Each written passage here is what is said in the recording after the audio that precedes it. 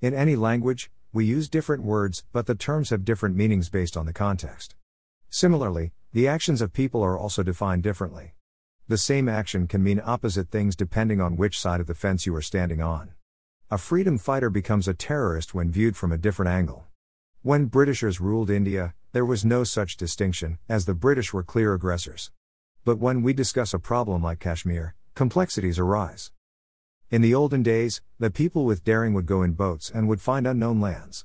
They took over the territories from local people and took over the countries. The US, New Zealand and Australia are classic examples of crusaders taking over the lands from the people who originally lived there. This was done by using sheer force and sometimes being brutal. This was done centuries ago, and people have forgotten these acts.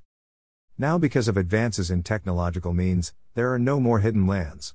But in the current century, we have new crusaders, the multinational companies, the internet-based business to be specific.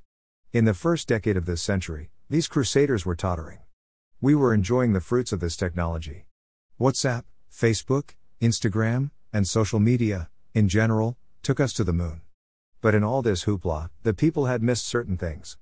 Online news websites, search engines, Amazons of this world were slowly sneaking in. There was then a discussion that local businesses that might be suffering should adapt to the new technology. They should not become crybabies. The world was full of competition from different directions. In all this commotion and discussions, society forgot that humans will have to do certain things in the world irrespective of the technology available to us.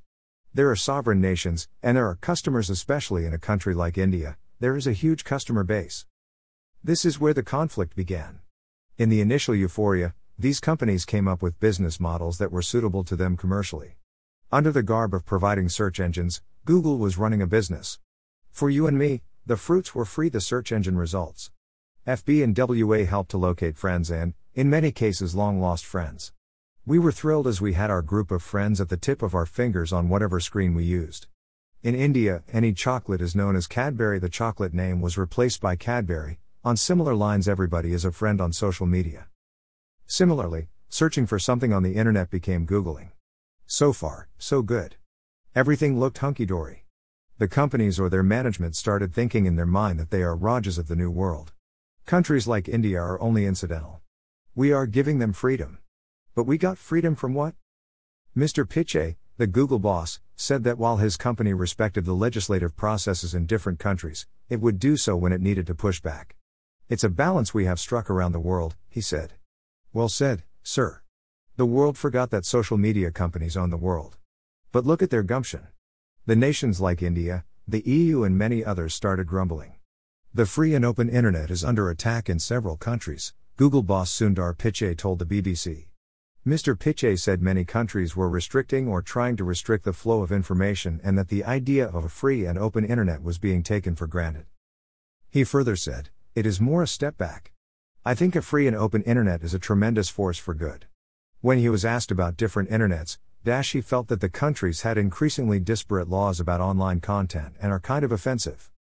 In each country now there is a debate what speech is okay and what should be allowed. In some ways I think we pull back from the bigger picture, which is that many countries around the world are restricting the flow of information and drawing much more rigid boundaries, he said. The Google chief urged countries with strong democratic traditions and values to stand up against the potential fragmenting of the internet. Mr. Pichai's comment comes as social media platforms, news publishers, OTT websites and search engines, like Google, grapple with new laws introduced by the Indian government. But Mr. Pichai has forgotten that some companies gather news and stories by going to high seas and dense jungles. He seems to forget that everything does not happen at the click of the mouse. In case he has forgotten, I would like to remind him that the world other than the US exists. There are many countries out there, and hence there are many customers out there. The charge per click model adopted by these companies will work when someone clicks. When these customers live in different countries, and there are people like you and me who are required to go to jungles and mountains to gather the news, the rules of that land will apply. The US is not the world. When the Senate committee calls them for discussions in the US, Pichai's and Zuckerberg's rush to meet them. But in India, their boss goes to court to avoid meeting authorities. Twitter was claiming that it will take 8 weeks to appoint a person. Freedom is not absolute.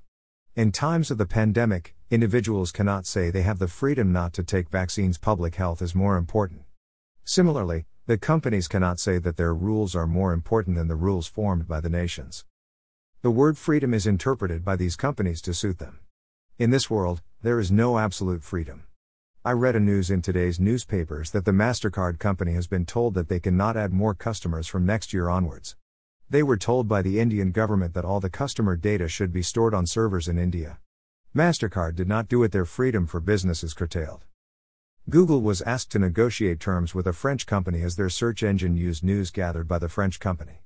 Now they have been fined heavily and are given another 2 months to settle. If not, Google will have to pay a $1 million fine every day. Tim Berners-Lee invented the www intending to make life easy and efficient for scientific purposes, to begin with. But humanity adapted it to do fantastic things using technology. But some crusaders forgot that the world is ultimately run by the rule of law. Definition of freedom cannot be decided by these companies, nor will the American definition be accepted by all nations. We know how much freedom African American people have in the U.S. The equivalent of the Conform or Quit India movement or its equivalent has begun worldwide. Once these companies realize that they have nowhere else to go, better senses will prevail.